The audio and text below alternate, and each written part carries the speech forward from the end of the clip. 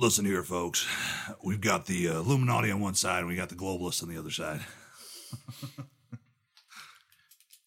I'm tired of all these people coming into my world. Them dirty demons. I'll tell you right now, globalists, you will receive my rights over my cold, dead corpse, okay?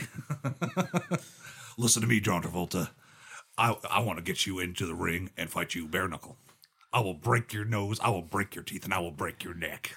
That's what he said one time. Have you ever seen that video? I have no idea what you're talking about. Alex Jones got mad that Alec Baldwin portrayed Trump on SNL, and then Alec Baldwin as Trump was like, you can check out my my newest presidential information on Infowars.com. And so then Alex Jones got really mad, and he was like, Alec Baldwin, I want to get you in the ring, bare knuckle. Okay, I will break your nose, I will break your teeth, and I will break your neck. Okay. I want to talk to you about Squarespace. Listen, folks, we're in a time period where we just aren't sure about anything, which is why I use All American Skin Cream. Yeah, it literally is like that. You're just like, wait a minute, what? It's like there's a lot of skin creams out there made by these corrupt corporations. I'm talking about All American Skin Cream made locally here. Makes you feel beautiful, makes you shine. It's exfoliating, moisturizing, and you know it's made in the good US of A. Order it now. Yeah, You guys ready to go? let's Yeah, go. buddy. I'm Zach. I'm Colin, And I'm Bob. and Welcome to the Houseplants Podcast. Woo! What are we here to talk about? Particularly one of these three things, but let's see if our listeners can guess. So it's either Music, media, Or or the mission of Jesus. I'll give you a hint. It also starts with M. Yeah. We're talking about And it's probably already seen by the title of this episode. movies this time. Moopies. So it's another great movie episode. This is going to be a little bit different kilter than what we've done, but this will be kind of a casual because we've doing some cool heavy-handed topics lately. Been talking to cool guests, and so it's every like I said, it's always fun to take a break and do some focus on other things. So before we get going, we're going to do an awesome worship song. And Zach, why don't right. you tell us a little bit Yeah. about this one? This one is called Wyoming, and it is not. Zach, can I ask you though? It's not simply about a state. Can I ask you though? What? Wyoming. Wyoming. Wyoming and not another why one. are we oming? Yeah. So let me ask first, what does the word Wyoming reference in your song?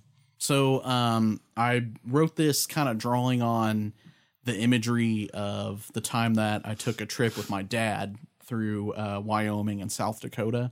And eastern Wyoming is like nothingness. And especially when it's snowing, it's basically like a big whiteout. The Cowboy State. Yeah, Apparently. the Cowboy State, affectionately called the Cowboy Yeah. State. Yeah, that's a great movie reference that Bob hasn't seen. But- That's great. You're right. I haven't. Yeah.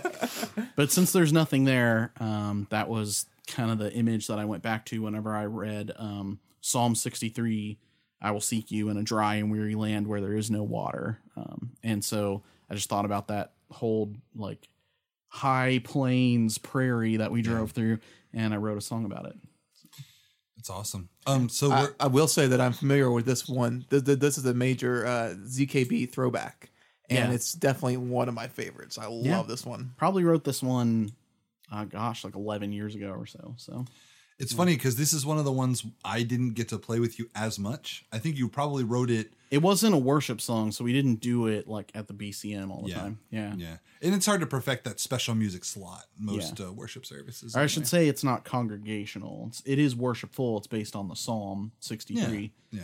So It's kind of like what is that one that I just I can't even think the name of it. Dust in the Ground. It's not really like a worship song or Yeah. anything, but right. Yeah. Yeah. Anyway, all right. Let's Yeah. worship. So here we go.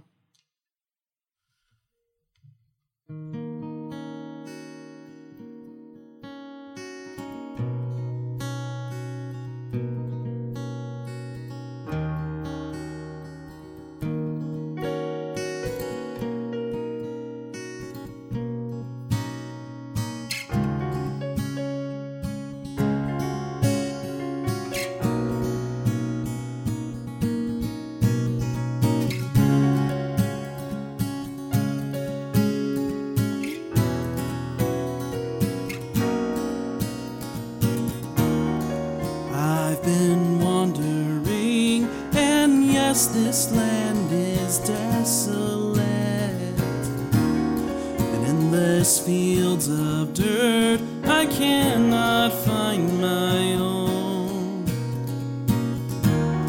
'Cause even in the summertime, the driving snow, it blinds my eyes, freezing all water, voiding all life.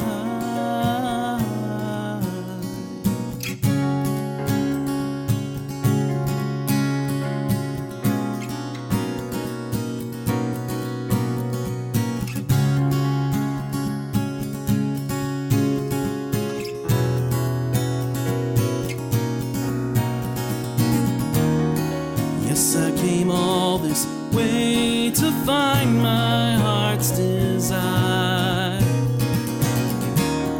But all those shining things do nothing but to weigh me down. I realize my only treasure is found within your eyes.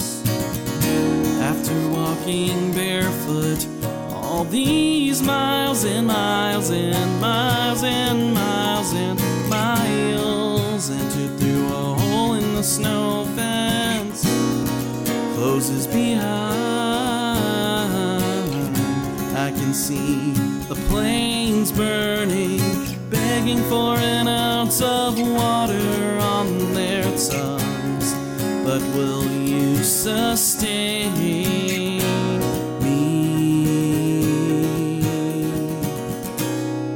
here in Wyoming?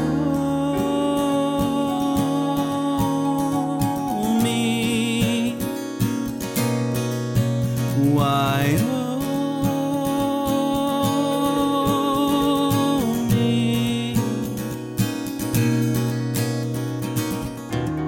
In a dry and weary land, early I will seek your face.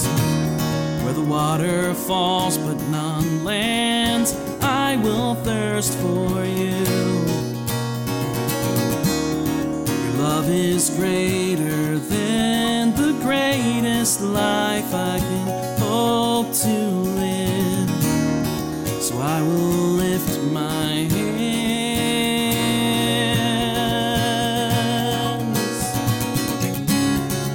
entered through a hole in the snow fence, closes behind. I can see the plains burning, begging for an ounce of water on their tongues. But will you sustain me here in Wyoming?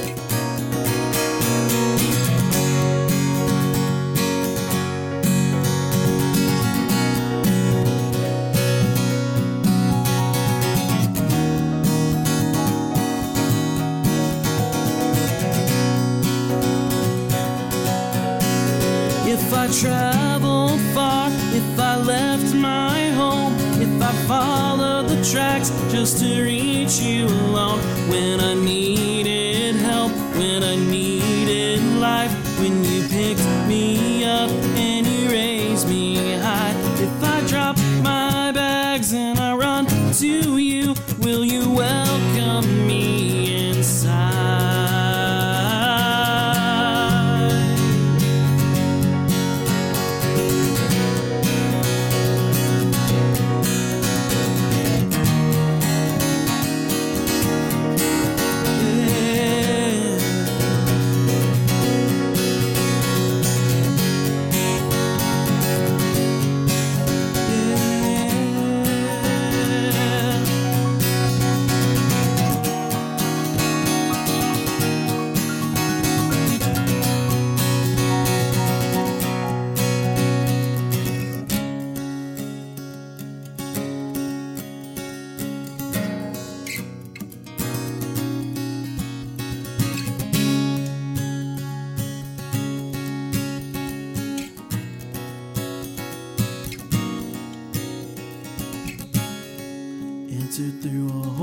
the snow fence closes behind.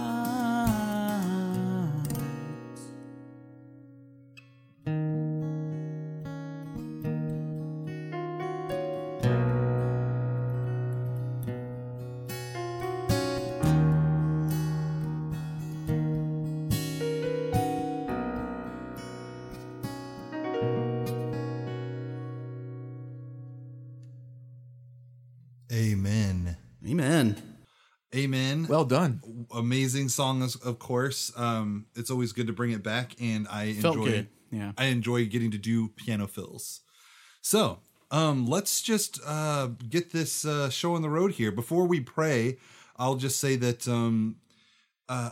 we've been kind of receiving. My family has been receiving some prayer requests, so I will just throw some of them out. We have some health problems in my family, but we also have a lot of depression going around with my friend circle and stuff. So That's understandable. and so I think whoever prays, if we can just pray for like the mental health of our community, of the people of the world, because depression rears its head in different ways. Sometimes it's like immediate shocking, and sometimes it just like creeps in over a few weeks. Well, and especially with everything going on right now, it's Right. really easy to exacerbate those problems. So, yeah. So I figured I'd put It an sounds like it emphasis might on be your turn, though. that. Is it my turn? Okay. Yeah, I was thinking the same That thing. sounds right. Yeah. Okay. Well, I don't mind to pray, and since I get to pray, I get Sounds to, like God was giving you something on your heart to pray about. So, Well, here we go. yeah. God, I just want to pray tonight for everybody who has found themselves overwhelmed by the situation or underwhelmed by their life right now. There is a time when we need to step back and remember that this isn't the normal life that we were meant to live.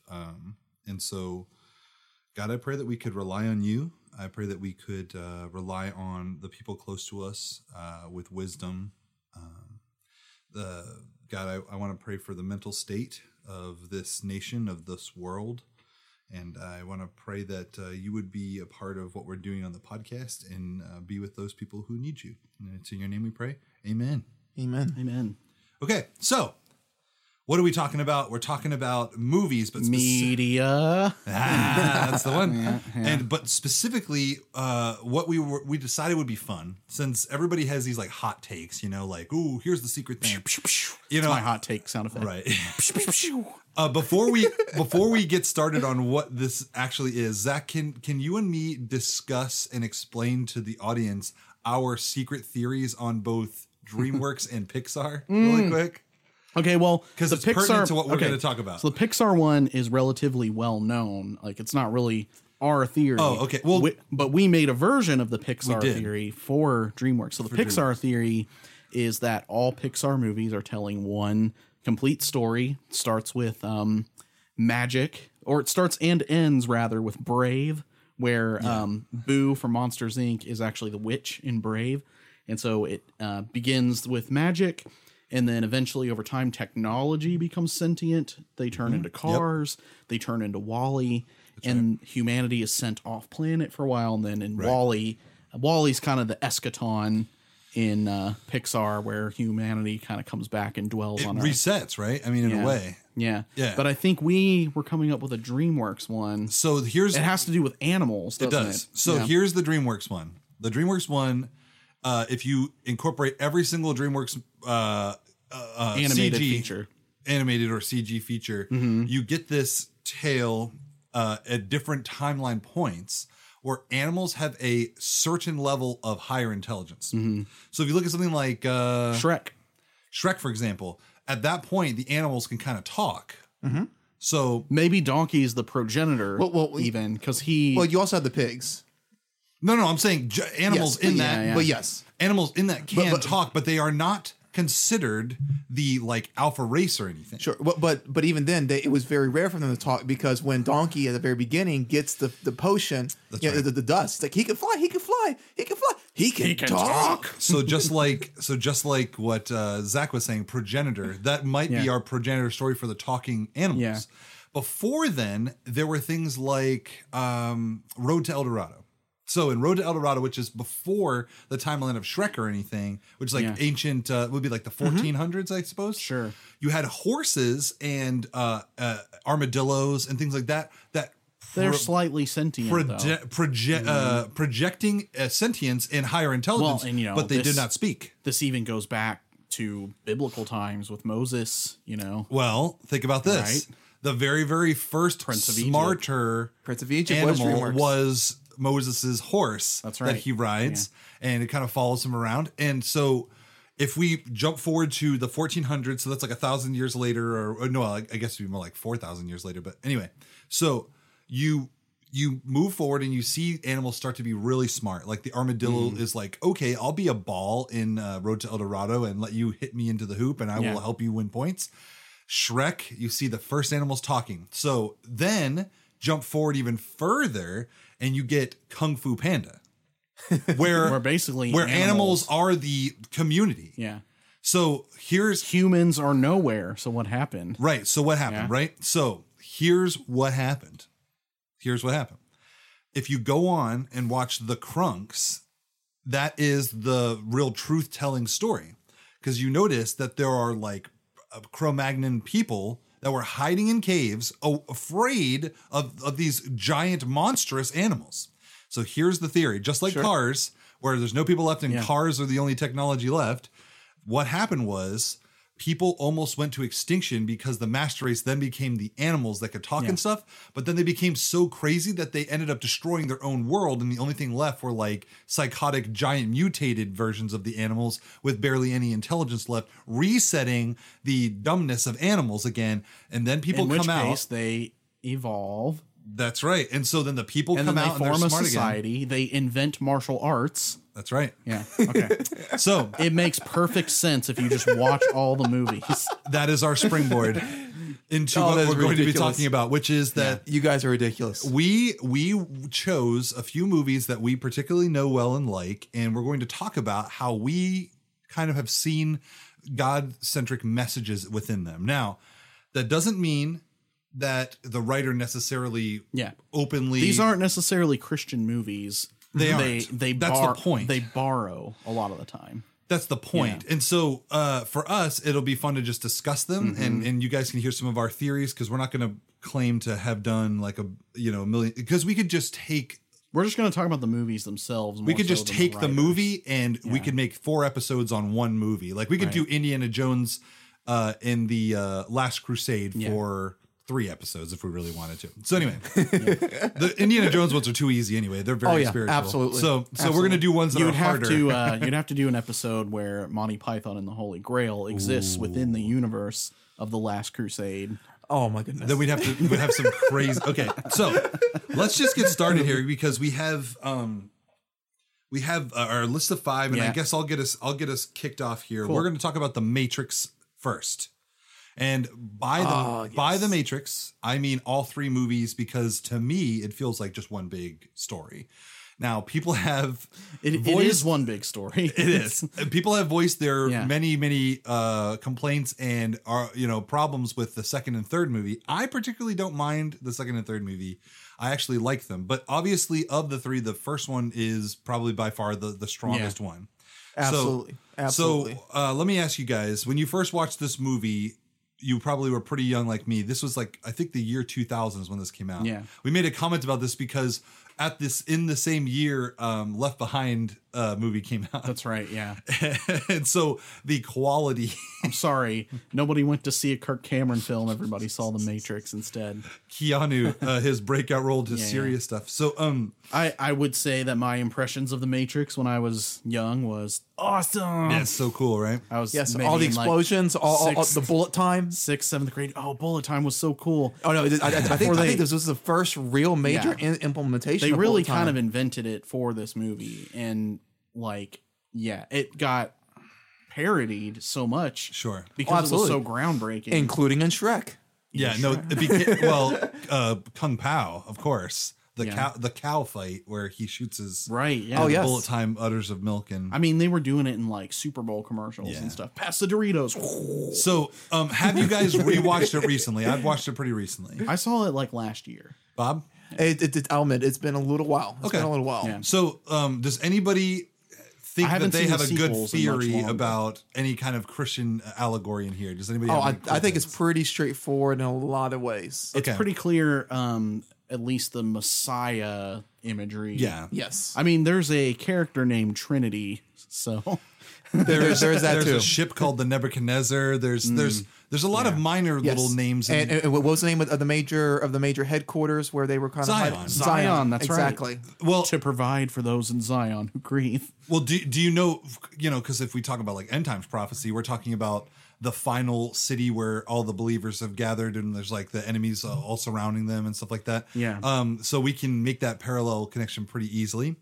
There's a few topics I wanted to like just Okay. throw out there in the ether for everybody listening, just to see if they understand what I'm throwing down. So unless you guys have like a tangent you want to run down first, I will start. But I'm going to talk about what I like to do is symbolic elements, okay, like plot point elements of movies lining up with scripture. So here's what we're going to talk about. So the first thing is people, the understood reality of this movie is that people are slaves / prisoners and they don't know it. And it's only when people who have been set free them Yeah. that they understand that they have been imprisoned. And just like the Bible says, made into batteries for AI.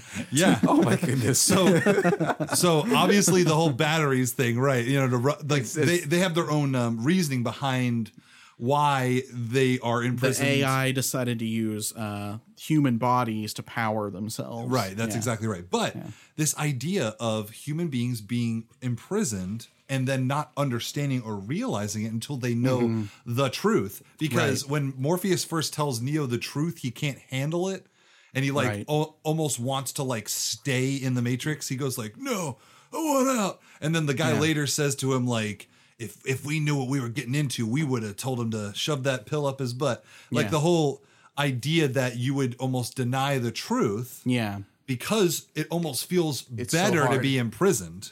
The going back to the whole ignorance is bliss idea. So Ignorance In is the bliss. scripture- That one actor that's Ignorance is always bliss. like a jerk in every movie, like Memento and stuff. he's not always a jerk, but he does play like a very like He's very wise good. but He's a very smart good aleck. smart aleck antagonist kind of character. Yeah, he's great. Yeah. The thing is, he's actually a good guy in Memento, but you just don't know that. That's true. Yeah. He actually is trying to be friends with him. Yeah. But it just, yeah. Anyway, so this being imprisoned and not knowing it until you Yeah. understand the truth, I think is very, very parallel to the scripture because people live as a prisoner to sin.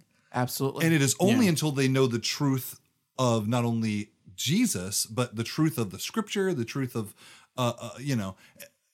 once you know the truth, because Jesus is the way, the truth, and the life, you then change your whole perspective on the world. And so once, like, if we change this and make this biblical, if I was a prisoner to sin and then was set free, Yeah. I would look upon the world and see other people that were sinners and say, wow, like I'm free of this and they're not. And this is kind of like, I need to go and set them free. But it's not. And that's the only thing I would say is where I would grade grade against this. Yeah. It's not us who Right. set them Yeah. free, but we do facilitate sometimes. Right. So anyway, that's Yeah. the first one. I kinda wa- Slaves. yeah. So I want to talk with that.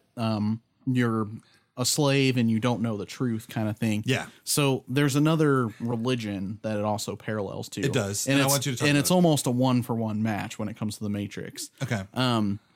It's Buddhism. Yeah, I know. So with Buddhism, nothing is actually real.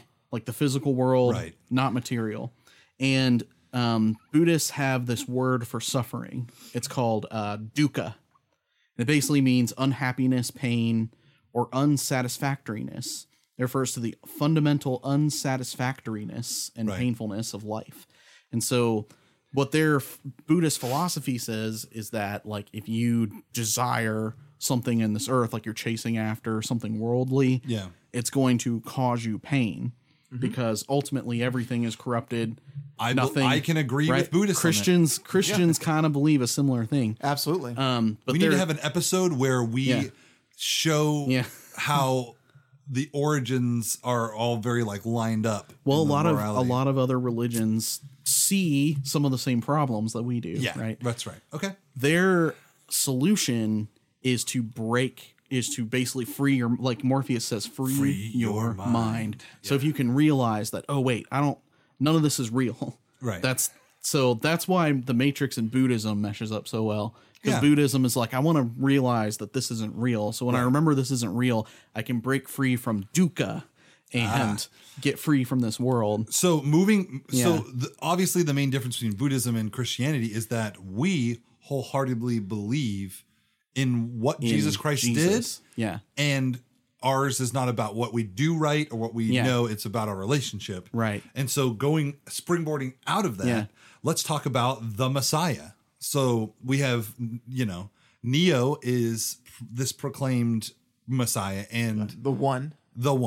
and Morpheus was told that he would find this Messiah, right? And so this isn't going to be as biblical as it is, like I said, very vague elemental stuff, like the element of this.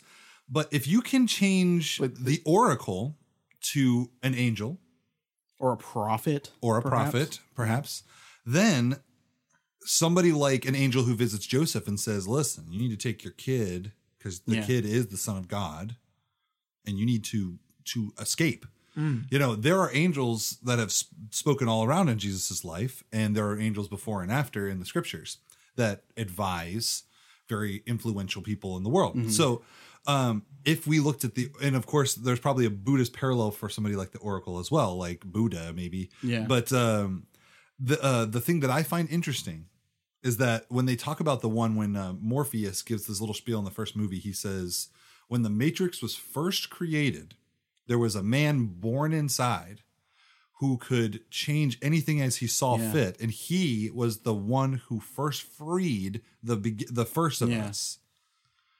I believe that search for that man is over because I have found you. Yeah. This says to Neo.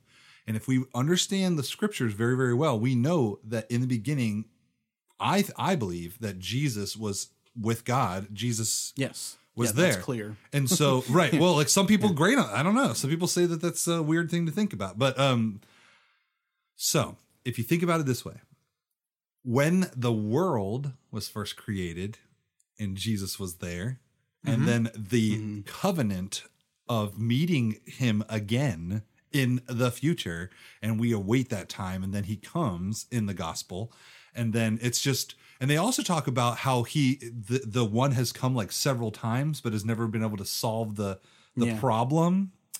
I mean, there's just a lot of there's a lot of stuff going on with that Messiah there. Yeah, so I think like the main difference in our messianic thinking when it comes to Buddhism and Christianity, Buddhism says don't have hope because hope is just going to hurt you.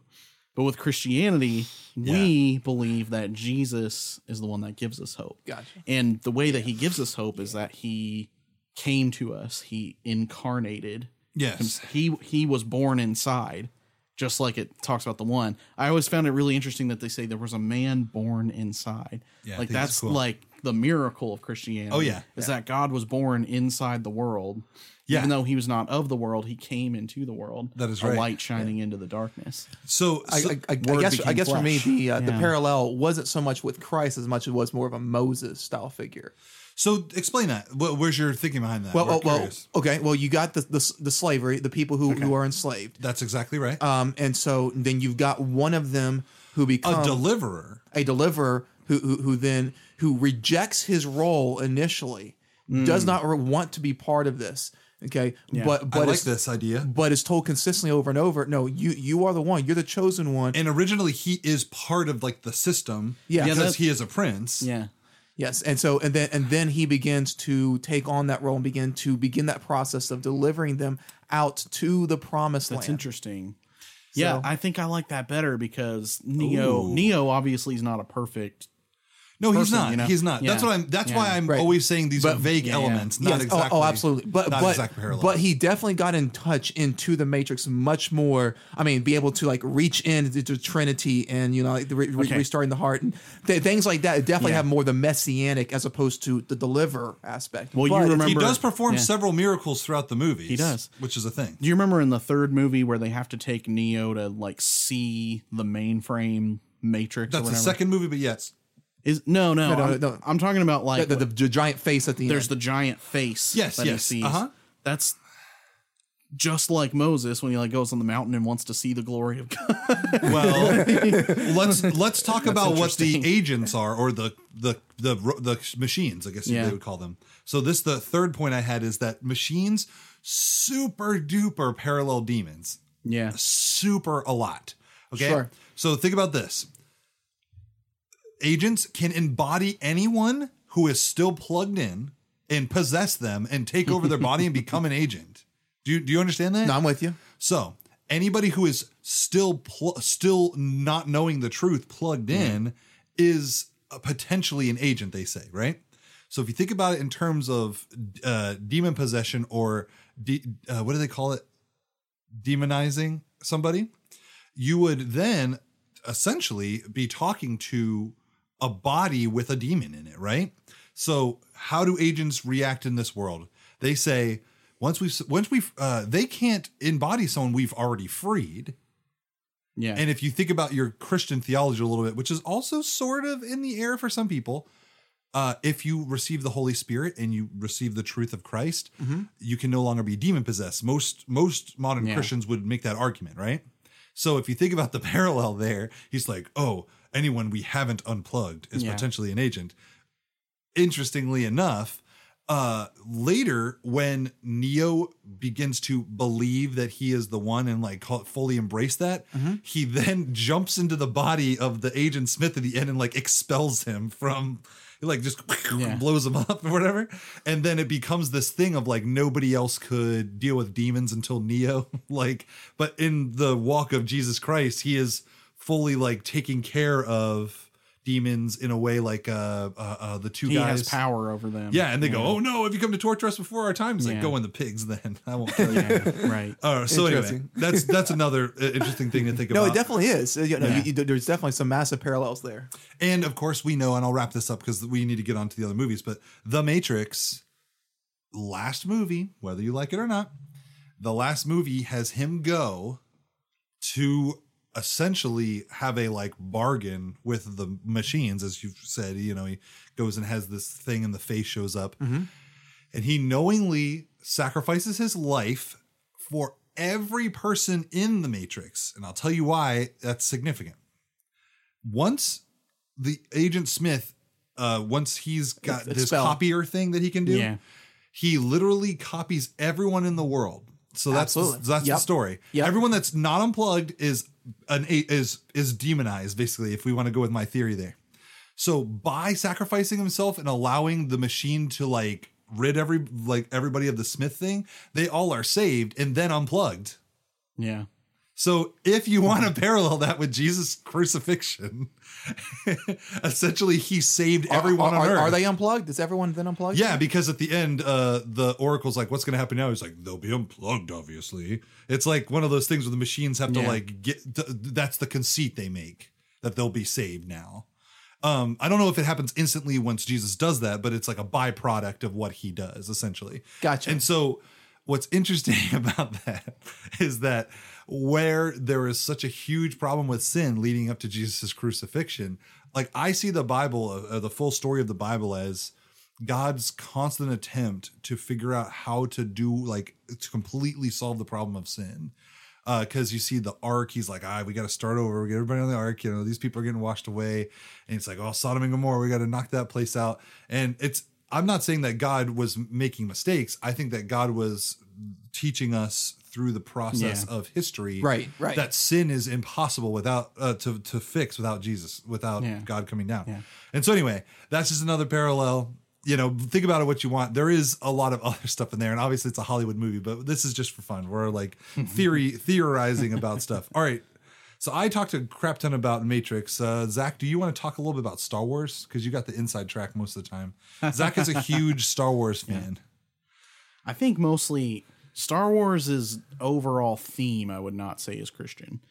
No. Because it's about the Force. But it is about faith in a lot of ways. Absolutely. Especially in the original trilogy. The messages that Obi-Wan and Yoda give Luke when they're training him are all about, like, don't trust in what you see. Your eyes can deceive you. Don't trust them. Is what Obi-Wan says. Yep. So it's all about belief in a higher power. And Han says, "Kid, I wrote this down. Kid, I've flown from one side of the galaxy to the other. I've seen a lot of strange stuff, but I've never seen anything to make me believe there's an all-powerful force controlling everything. There's no mystical energy field controls my destiny. It's all a lot of tricks and nonsense." Han, you cynic. So I just think that's interesting because of the time period, I guess, which they portray in 4, 5, and 6, the original movies, is that like that thought process has been like stretched to the wind.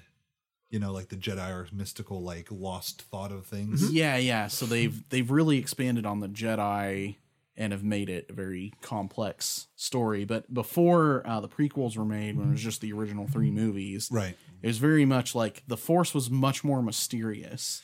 Yes. And actually, I think, with Lucas, I think he was going for more of like the Tao or whatever. Yeah, he was definitely Eastern influenced. Philosophy. Yeah, he was heavily influenced by Eastern philosophies. There's no doubt about that. Yeah. So, and you can kind of see that in the fact that the Force has a dark side and a light side.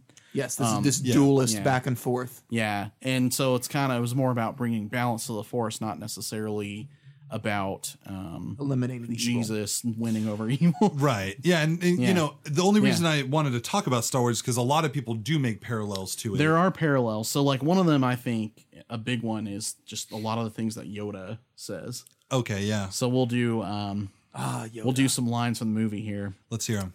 Size matters not. Look at me. Judge me by my size, do you? And well, you should not. For my ally is the Force, and a powerful ally it is. Life creates it, makes it grow. Luminous beings are we, not this crude matter.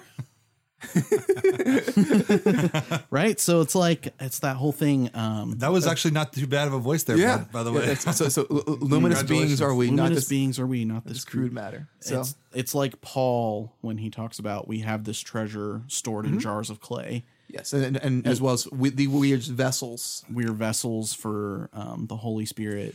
We have this life in us that God has given us, and it's so much more than what you can just see with just your eyes. Well, what's interesting is we talked about that a few episodes back on the Hell, Heaven, and In Between. We talked about how the essence that we are is like a body, but it's like sort of imperfect. But then in the very, very end of time, we will have these like perfected, like holy bodies that are basically all spirit and very, So the other thing also, the path to the dark side is another thing. Yeah, I want to talk about that. Yoda talks about that. I think that's actually, that's one of the things he talks about in both the prequels and the original is being brought to the dark side by your own desire for power or like whatever tempts you. Giving into that, you take steps toward playing for the other team, so to speak. See, so one of the things our pastor friend Jake once told me is he said, like, we often like we'll look at a movie like what we're doing now and we'll try and find God in it and stuff, but God wrote the basic stories of good versus evil, and so when you see them redone in a movie, you're just seeing another version of like a tale from the Lord. And so these are just our theories, but in a lot of ways we are getting, like, for example, what he just said about temptation. Yeah. Because I wanted to talk about Palpatine for a minute, because Palpatine is a big parallel, in my opinion, of Satan. And I'll tell you why. Because Anakin, though he is a passionate person, for the most part, was being good. He was Yeah. a good guy. And what happened was Palpatine slowly over the 3 prequels, slowly turns his thinking until eventually he believes that the Jedi are evil. He twisted his mind. So one of the things that's interesting about the word perversion, I want to look this up real quick. The definition, perversion, usually means so it says the alteration of something from its original course, meaning or state of distortion or corruption, which was first intended. And so a lot of people think of it as a sexual thing, but in its basis form, perversion is thinking good is bad and bad is good, like flip-flopping. Yeah. Absolutely. So when you when something is a perversion of something else, it means that, like in Anakin's case, he believes that the Jedi are evil, but they're actually good. But his mind was altered and twisted. His thought process was slowly by Palpatine to the point where he was ready to kill children. Right. You know? And so how does that apply to our Christian walk today? There are many people out there who may be nice people, but they have slowly been That's led one astray. of the things that that sin does. Uh-huh. I had a professor once who was telling a story about one of his friends, and one of his friends was like caught up in some bad behavior. I can't remember if it was like infidelity or something like that, but he was caught up in this sin, and he's like, I can't stop doing this, but like, what's the problem? It's not hurting anybody or whatever. Yeah. And this professor said, I told my friend, the mistake that you're making is that you don't realize that every time you do this, you are slowly changing yourself. Like you're moving towards that sin, not away from it. Right. Exactly. Yeah. And Yeah. so I think that again, it's evil as an element in a story we can always just kind of connect that to Satan. But I think specifically the Palpatine thing where he deceives, he really does deceive him, because he says like, what is the exact quote? He says something along the lines of like, I have studied both the dark side and the light side. I do not fear what the Jedi fear. Yeah. He's Like- like, you can't just see the narrow, dogmatic view of the Jedi. Yeah. So it's And what do people who are enemies of like Christianity Right. say about Christianity? That it's narrow, dogmatic. yes. You- and also that it, Embrace a larger view of life. right. It's this idea that you could learn and be you could have all the info, like the snake says to Adam and Eve in the garden. But yeah, so what about you, Bobby? Do you have any insights in Star Wars? Do you think you see anything in particular that somebody else might have overlooked, an element or two? I mean, you guys obviously pretty much covered a good chunk of it. But Let's not talk about the new ones, by the way. so because but one area that I do want to talk about is even despite all the dualism and back and forth, that there is still a redemption story here. Thank you. I forgot to mention the redemption story of Darth Vader. Yeah, absolutely. I mean, when you get to the third of the originals, so it's 4, 5, 6, that you have this redemption story with Vader. Yeah. You have at the last moment where he is and where he does in fact turn back, where he does in fact sacrifice everything that he has worked for, everything he knows, to save his son. To put an end. Please. The lightning. So it's really interesting. That is true. I forgot about the redemption aspect that still comes from it, and so he's kind of even slightly mourned there at the end on the fire pier, the pillar that they build when they burn the body. And well, it's interesting too that you mentioned that, because there is this, I guess you could say, that conversation that Luke and Vader have when they're on Endor, and Luke basically like turns himself in and just says like, he's got himself in handcuffs. He's like, "It is too late for me, my son," and he's like, "There's good in you. Yeah. I felt it." Yeah. He hasn't erased it from you completely, and it's very interesting because there's that movie that we like, which is obviously a Christian movie, or relatively, called The Mission, where yeah. Robert De Niro is like, there is no redemption for me, and then Jeremy Irons is like, do you dare try it? Yeah. Do you attempt to be redeemed? And so it's like he had to go through a lot of stuff to realize that in his mind, the choice that he would make is to save his son. And then at the very, very last conversation, he says, no, you're not going to die here. I'm going to save you. And he's like, you already have. Yeah. And then he looks like he's got a harmonica holder around his neck. Okay. So yeah, but the redemption aspect of that is one that I thoroughly enjoy, and I think is very relevant to this conversation. Yeah, that's definitely a big deal. Okay, moving on. Lord of the Rings. Let's go, because This one's too obvious. Is it? So I do think that there's a lot of obvious aspects here, and sure. it's. I mean, we and it's didn't want pretty, to do Lion and the Witch and the Wardrobe because that's just straight up That like literally C.S. is Lewis. the Bible. So Right. So, but with that being said, Tolkien was most certainly a Christian as well, was good Yeah. friends with C.S. Lewis. And so it is no surprise here that you see this similar kind of Christian themes throughout this film as well. So let's dig in. Bob, Yeah, buddy. How long has it been since you've seen Lord of the Rings? Pretty actually last summer.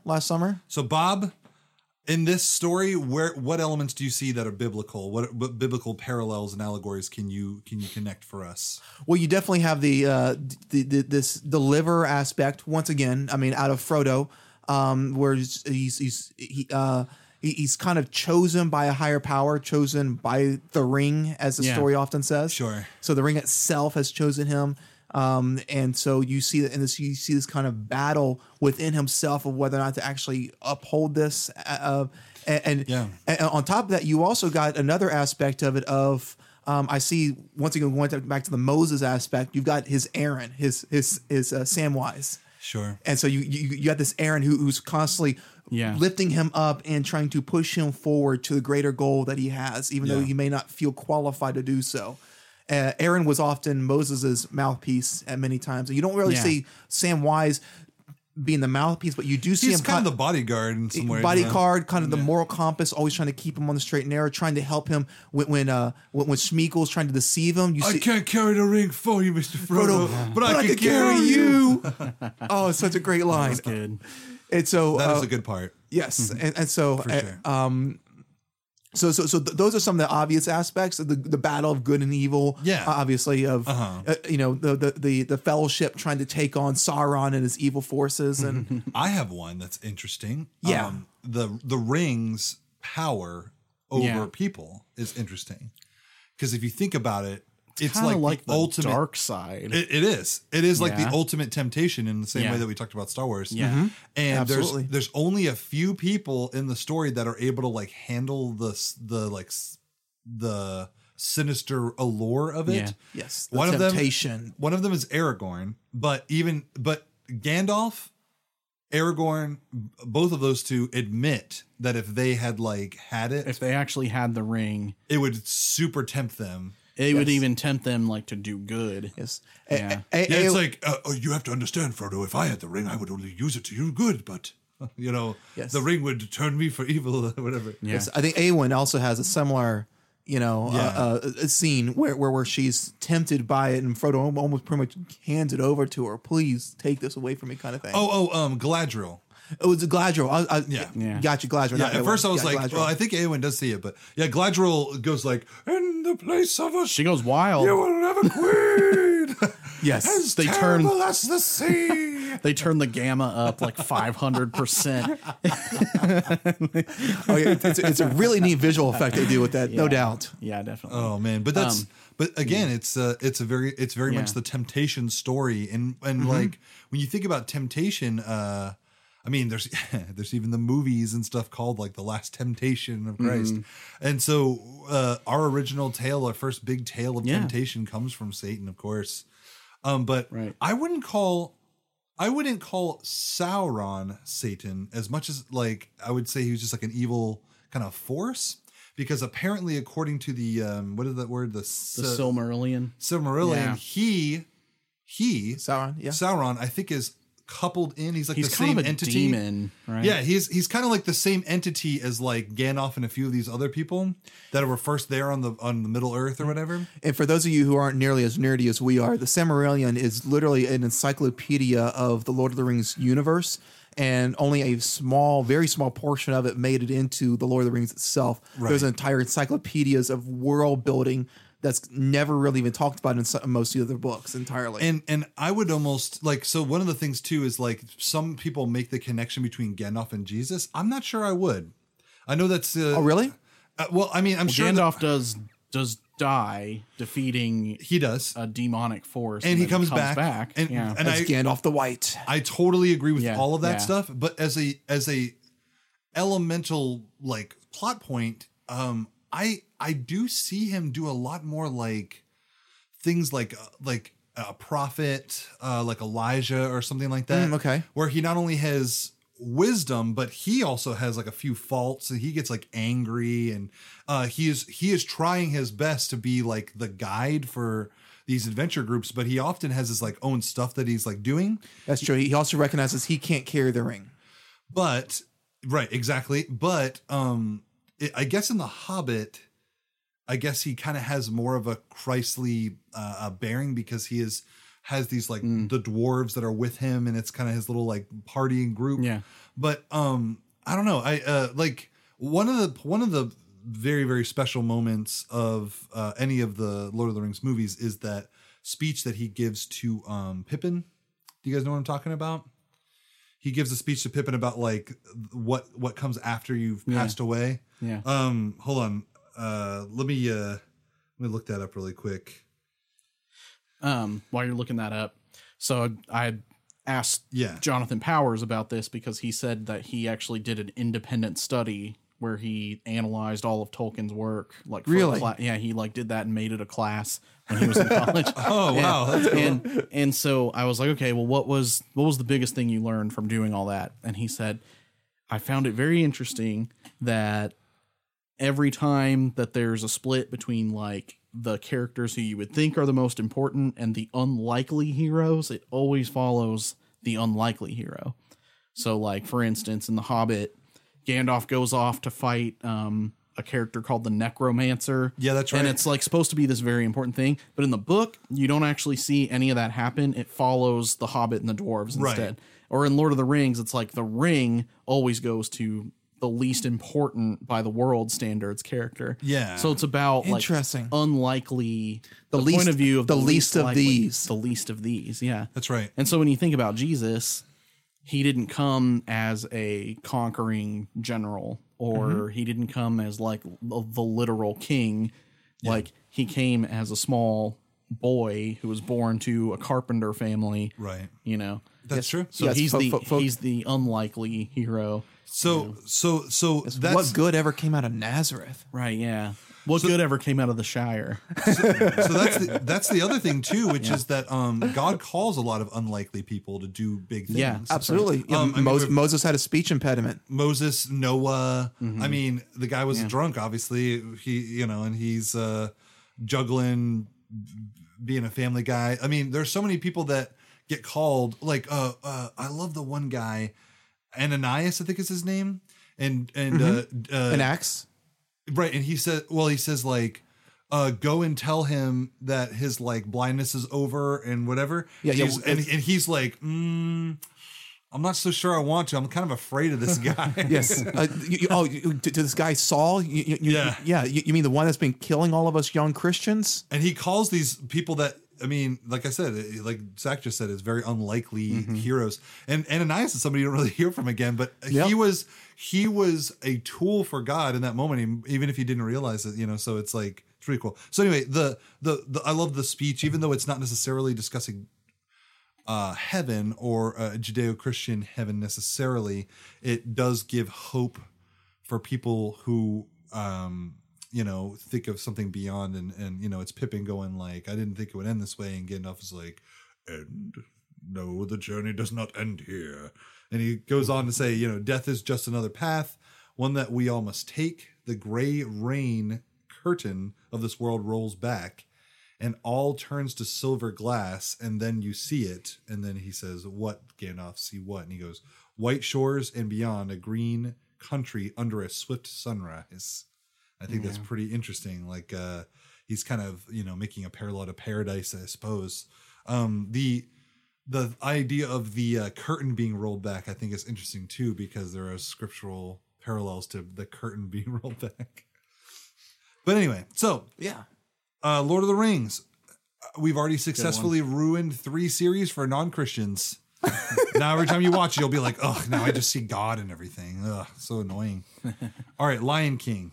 So Lion King, like Matrix, shares some other religious things, especially because it is supposed to be an African tale.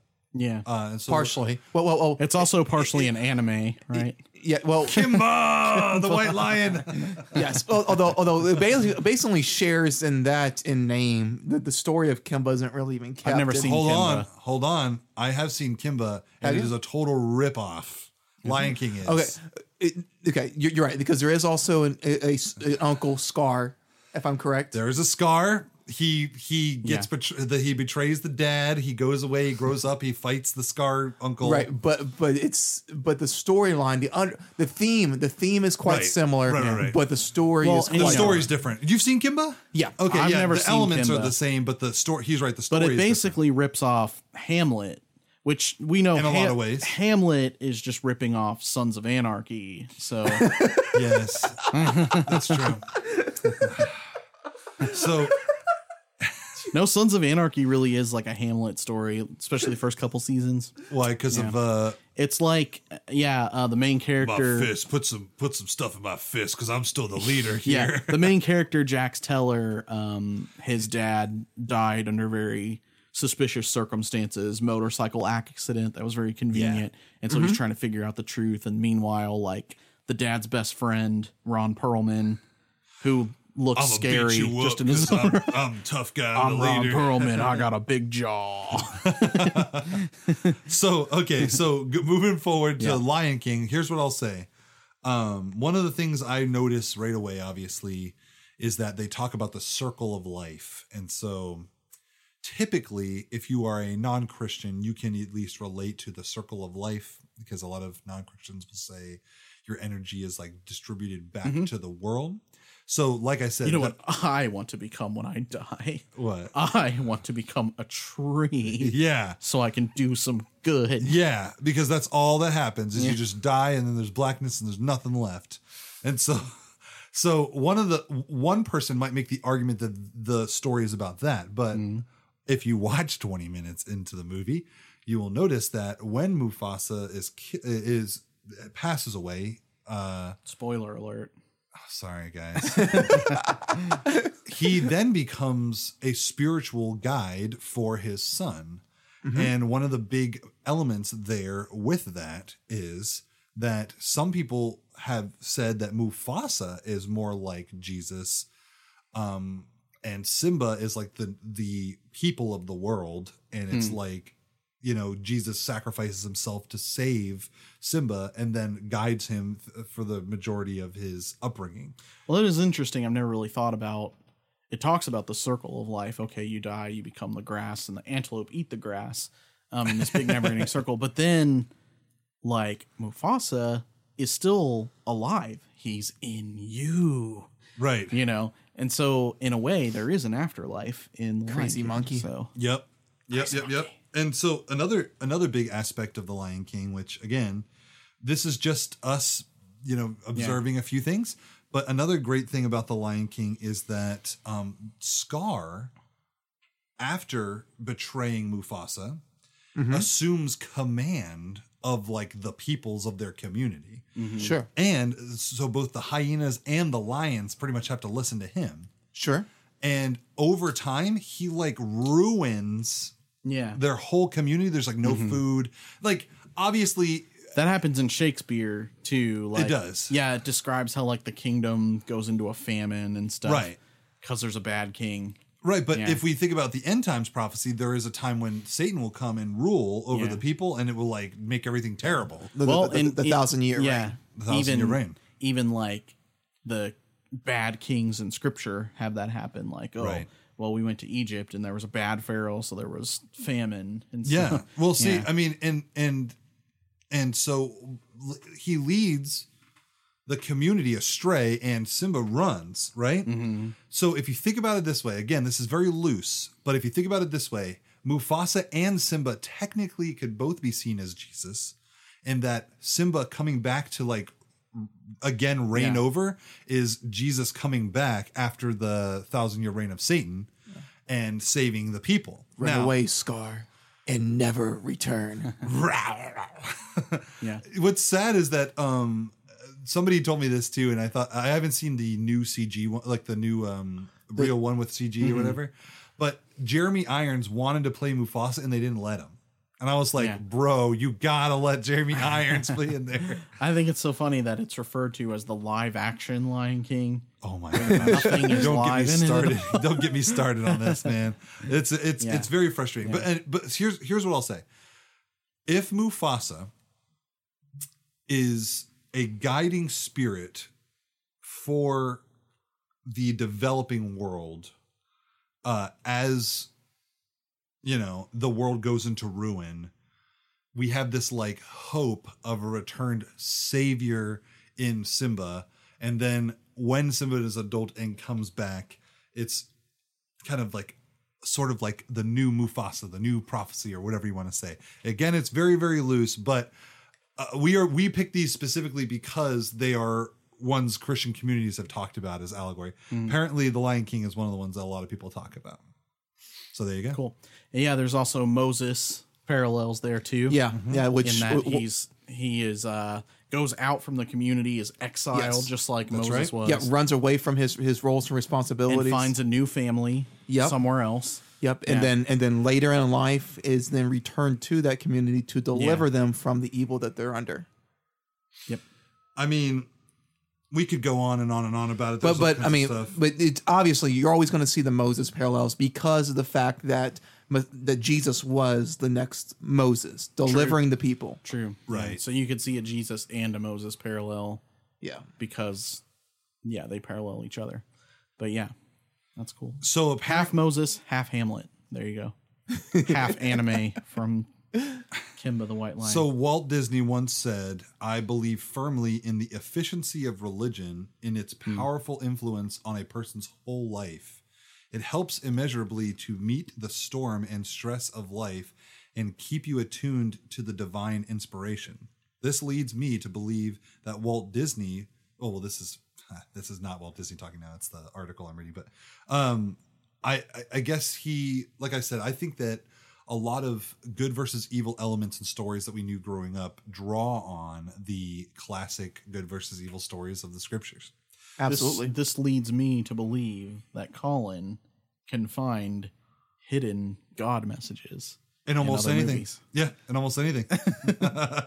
All right. So speaking of finding the hidden ones in movies, let's talk about the next one, Forrest Gump? Forrest Gump. So, Because I'll be honest, I was actually very, very skeptical of this one as we were preparing for this episode. It's like, I don't know about this one. I mean, this is more like a scene issue than it is really a theme. But then Colin started laying out his points. It's like, oh my goodness, he's got something here. He's the first really, thing, really got the first something thing here. my mind went to was the obvious Lieutenant Dan story. Well, yeah, he makes his peace He with makes his God. peace with God after he was wrestling with God for Right. a long time. So, so here's Go for it, Colin. Yes, take it away. yeah. Sure. Here's the thing about Forrest Gump in total. So when the story begins, he is on the bus bench and he is telling stories of his life, right? Absolutely. And so we first get this idea that he is this goofy, awkward guy and he tells his whole life story. But throughout his entire life story, there is this theology in the movie. And if you're familiar with Forrest Gump, if you've watched it pretty recently, you would understand what I'm talking about. Essentially, it's this idea of destiny versus no destiny at all. And so the issue that Forrest Gump runs into towards the end, like, because the whole movie proclaims that he's kind of stupid, and as a result, it gets him into crazy hijinks where he ends up being this impressive human being who has conquered all these different things. Forrest of his life. Gump, I always say, has a superpower, and Forrest Gump's superpower is following instructions. Yep. Like, it's why he's really To a good. T. He's really good as a football player. He runs when they tell him to run, and he does it very good. He's good when he joins the army, like he's able to put together the gun in like 12 seconds or whatever, and he's able to, you know, keep himself safe in Vietnam because he's listening to Lieutenant Dan, and then he keeps himself out of danger because Jenny told him to run. Right. And so, like, he's always following instructions. Like, that's a superpower. Like, some people can't follow instructions. So there are right, exactly. That is very true. Yeah. And what's interesting is that, I mean, if you really want to think about it, Forrest Gump would probably be a pretty good Christian in that regard, because he would just be like, "Oh, well, the scripture's telling me to do this." Yeah. But so here's one of the big plots of the entire film that Bob said he wasn't really catching on to until I brought it up, but this idea of destiny versus no destiny at all. Now, throughout the film, Forrest Gump lays a lot of truths out there, like these great quotable quotes. Yeah. So one of them is, Mama always said, you've got to put the past behind you before you can move on. I think that's what my running was all about. He says, I'm not a smart man, but I know what love is. Yeah. Which, if you think about that allegorically, you don't have to use your brain to know what love is. To That's know what right. your love is. In a lot of ways, you can't. Yeah. And so the one big important caveatic message of the entire film can be summed up in his conversation with Jenny in the grave at the very end of the film, after he discusses little Forrest being so great and all this stuff, and he says he misses her. He says, I don't know if each of us has a destiny or if we're just floating around accidental on a breeze, but maybe it's both, because his mom said we all have a destiny, and Lieutenant Dan says that he has a destiny, but then The lieutenant had he his loses own, his faith in his destiny. He had his own idea of what his destiny was. Right. Well, see, that's the very, very important thing. Lieutenant Dan decides, because He wanted to decide his own destiny. Right. So he says when he first meets Lieutenant Dan tells him, well, he doesn't tell him that, but Forrest Gump finds out that all of his ancestors all the way back had died in every single war in America. A dozen Gary Sinises All just died. Eat it in every war, one after the other. And so it's Vietnam, and he is supposed to die, but Forrest Gump saves him. And for the longest time, not only does he resent that Forrest Gump saved him, but he also kind of resents his life after that. Like he decides that his life is over and whatever, and he just kind of, and so then there's a very pivotal part, which again is another religious thing you guys may not have thought of. There's a part on New Year's where Lieutenant Dan is sitting there watching the TV, and he goes, have you found Jesus yet, Gump? Huh? Have you found Jesus? And then he goes, oh, I don't know. I was supposed to be looking for him, And they're in that that scene where they're in the snow, and he's wheeling Lieutenant Dan across the street with all that snow falling down in the middle of New York City. Yeah. That was in Hollywood, California, where they filmed that. And it was tons and tons of fake snow. Isn't that crazy? So also in that part, he said that the pastor, the preacher person says, when we die, we will walk beside him in the kingdom of heaven. Walk beside him. What a bunch of crap. So he just goes on this long rant about how that is bull crap. And that's when he decides that destiny is bull crap. But then your part you talked about where he survives again the boat thing with Forrest Gump. It is because he says, I'm going to be a fishing boat captain because what's his name? Couldn't be Bubba Gump. Yeah, because Bubba Gump. Sorry, not Bubba Gump. Bubba, just Bubba. Bubba, yes. He couldn't be, and he's like, the day you're a fishing boat captain, I will be your first mate. And he goes through that whole thing, and at the end, he makes his peace with God, and again, it's very, very religious because he's involved in church for a good majority of his life. Yeah. And at the end, it's kind of this idea that Lieutenant Dan has that it's kind of like Zach said, he had an idea for his destiny, but there was other plans. Yeah. And at the very, very end, he says, I don't know if we have a destiny, if we're just floating along on a breeze, but I think it's both. Yeah. Because he realizes that, I don't know if it's Calvinism or Arminianism, but I think maybe it's both. And so in a lot of ways, it brings up a really, really strong question about faith. I mean, it's very, very profound. And that is the mystery that we are left to wrestle with as Christians, because we don't see it all. God doesn't reveal like the entire plan to us. We both have free will, and God we has have free will, and God has a plan. Predestined kind of plan. God talks about our free will all the time. He says like, choose me, but then he also talks about, this is the plan I have for you. That's it. And so like, how does that all work together? We can't know that. Yeah, and we so, really can't. And I think it's okay for Christians to live in like, it's okay to be like Forrest Gump and say both, maybe, I don't know. Yeah. Because it's a mystery. We're not meant to know it. And so that's part of faith, right? Is living into this tension. It's like, a lot of like highly liturgical, like fancy people, talk about this thing called the already and not yet. Ooh. So it's like the kingdom of God has come, like Jesus has come to us in the flesh. He's won the victory. And so we have this, but also when you look around the world, like sometimes it doesn't look like Jesus has won because bad stuff still happens and there's still sin out there.